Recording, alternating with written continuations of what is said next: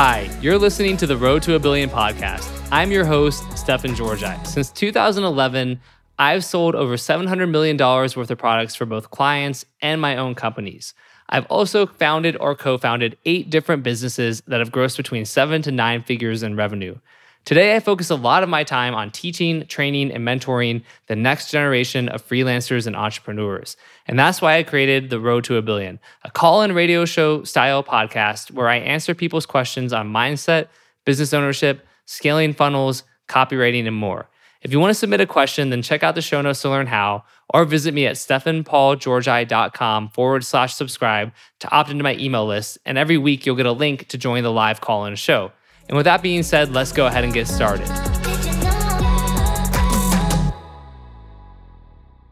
Hey guys, in this episode, Stefan is joined by special guest and total badass, Jen Kim. Here's a glimpse of the powerful insights you're about to discover.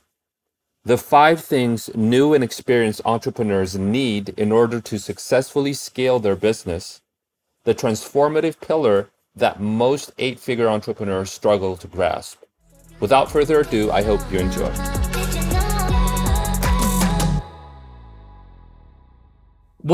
This is gonna be, I guess, kind of maybe a vague question, but what makes a great brand, right? What are the pillars or cornerstones of a great brand, like as far as you see it? Mm-hmm.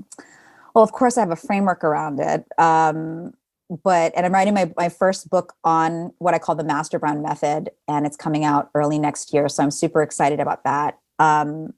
So there are 5 pillars that make what I call a brand a master brand, right? And that is archetypes, audience, aesthetics, activation, and amplification. So if I can just go a little bit under that and what makes a great brand is looking and filtering their strategy through these pillars is really what it is. So the archetypes sounds kind of woo or whatever, but obviously, again, you're copywriting and marketing pro, Stefan, one of the best in the game. And so you know that basically marketing is the science of human buying behavior, right? It's really psychology. And so the archetypes part of the pillar is based on Carl Jung's philosophy on how we as humans behave and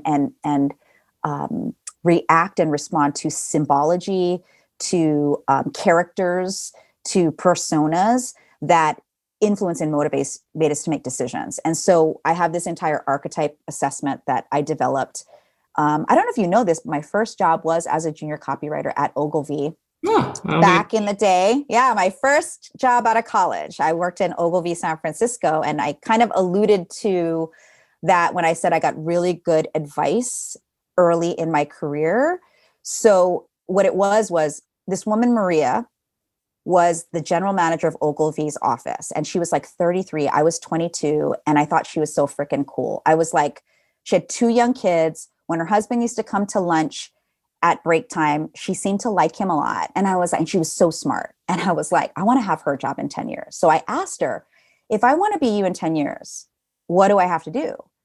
And she told me this is going to get back to archetypes, I promise. But she told me that. She goes, if you want to be the best in your craft, but you also want to get paid more and you want to elevate, take all the projects no one wants.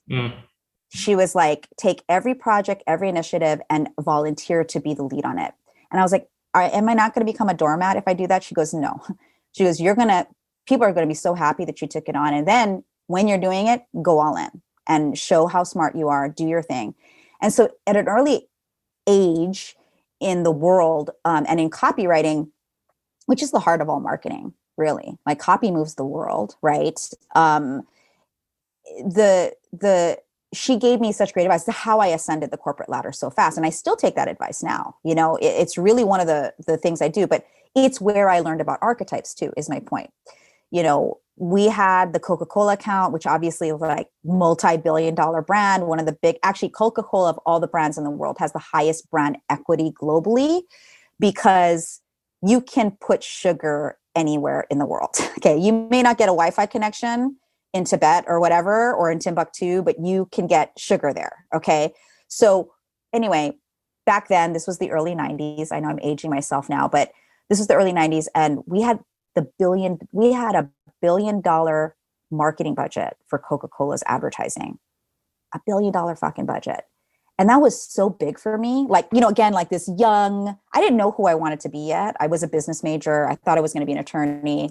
That didn't happen. And then so I accidentally got this job at Ogilvy.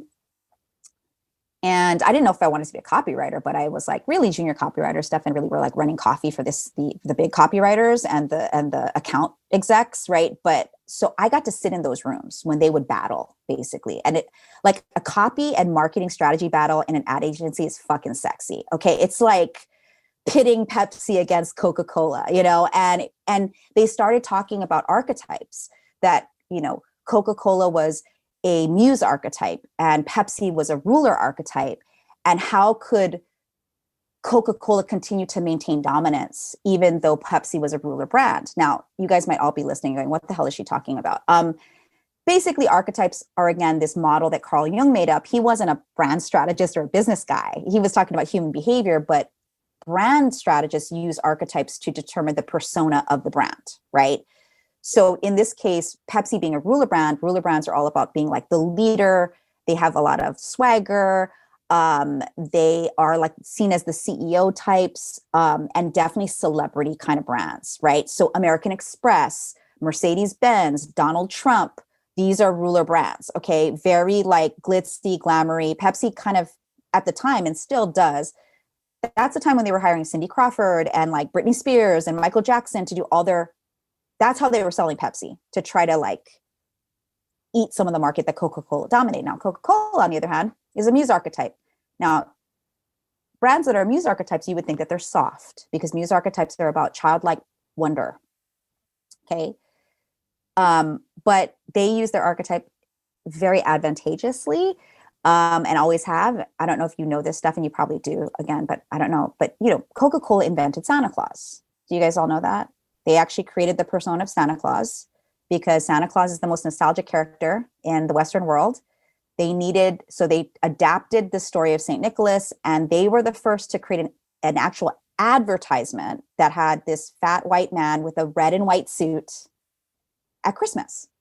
So they basically brand jacked, I call it Jesus, because they were like, well, let's create a character that we're going to affiliate with our brand.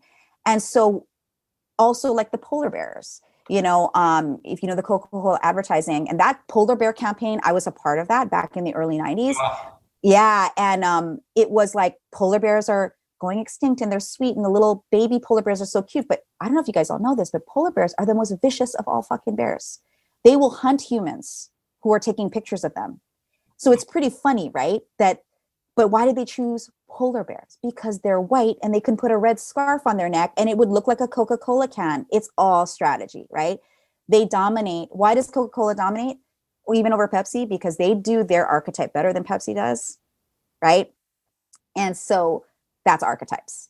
I wanted to give some examples. Okay, so I've infused that same model into the way that I strategize with our clients, whether they are small business owners, or now, you know, I work with the bigger companies too, still to do their strategic planning and their launch strategy for the upcoming 3-4 years.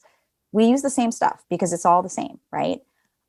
Second is audience. I think that's pretty obvious. Who's your avatar? Where's the market, you know, that you're hitting, and what is the language that you're speaking? Are you speaking the same dialect as them?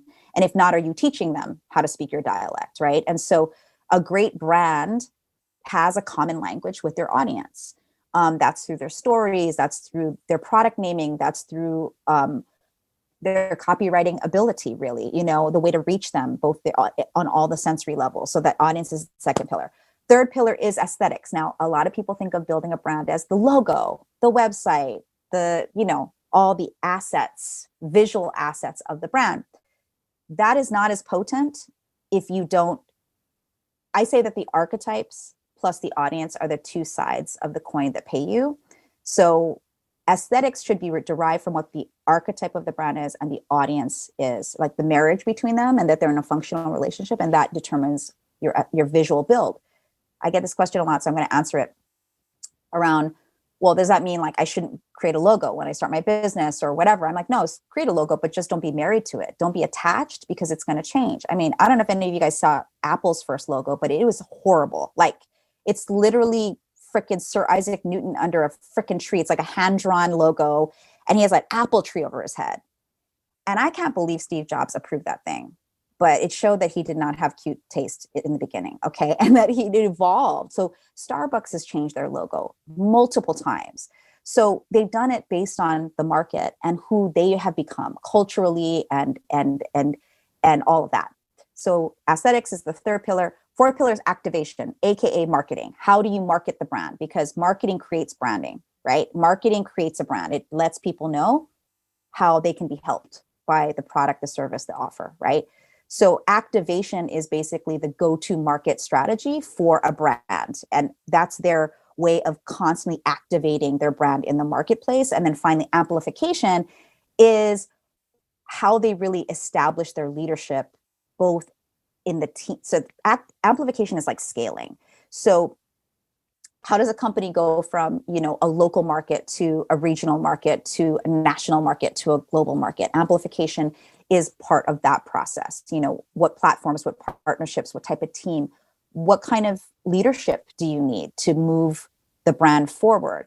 And so these are the 5 pillars that we work with our clients to work out so that they can have a bigger and better strategy and create not just a brand, but a master brand. So awesome. And so when a brand comes to you, that was amazing. I'm like, I can't wait to watch the replay and just, I gotta digest it. Was a lot, but in a good way. Sorry, I'm like word vomiting. I want to make sure. No, it's good. As a word vomiter myself, I appreciate it, but I don't think you word vomited. It was super valuable. Yeah, I guess I would guess that different brands are at different stages and phases in their journey. And so, their focus would be on different parts of this sort of framework, right? Like, yep.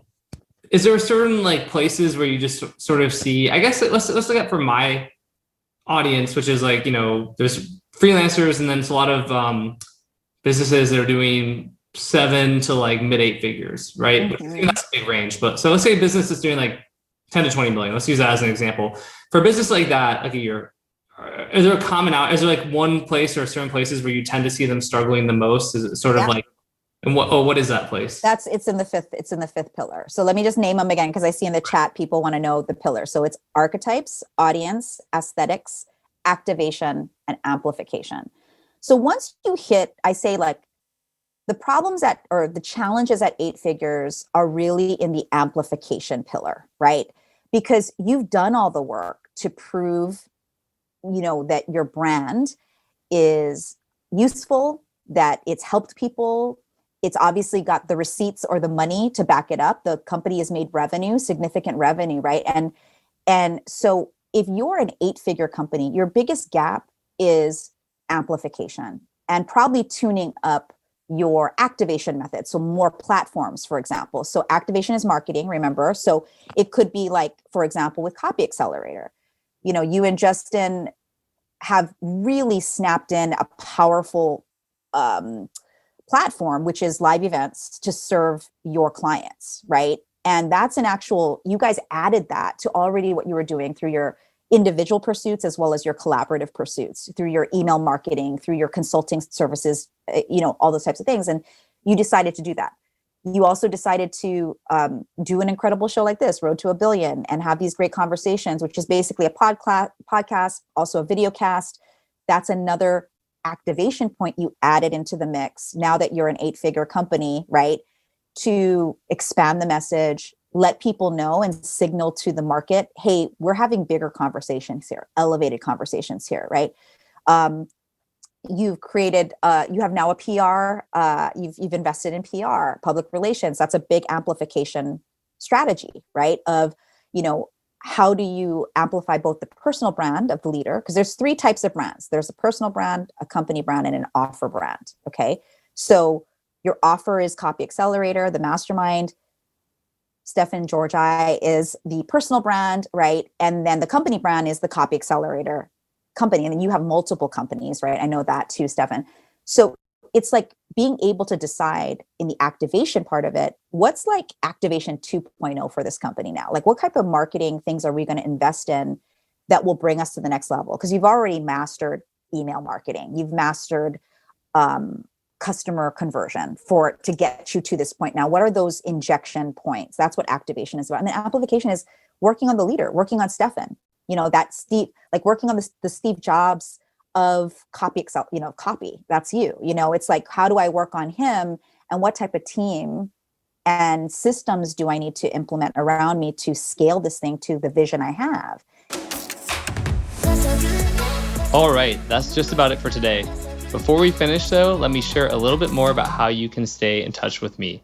I have a private email list where I share high-level tricks, strategies, and insights about copywriting, entrepreneurship, mindset, and more. In fact, often my podcasts are based on topics I first emailed out to my list weeks or even months earlier. So if you want to get brand new stuff from me every single day, go to stefanpaulgeorgi.com/subscribe. These emails are often upwards of 1,000 words, and I send them every day. So make sure you really can commit to engaging with me on that level. But as long as you can, and you should, because I do drop a ton of value in these emails, go apply to join my list today. And again, the web address is stefanpaulgeorgi.com/subscribe. And in case you don't know how to spell my name, which is okay, it is Stefan, Paul, and then my last name is Georgi, GEORGI.com. So stefanpaulgeorgi.com/subscribe, and I will see you in my email list.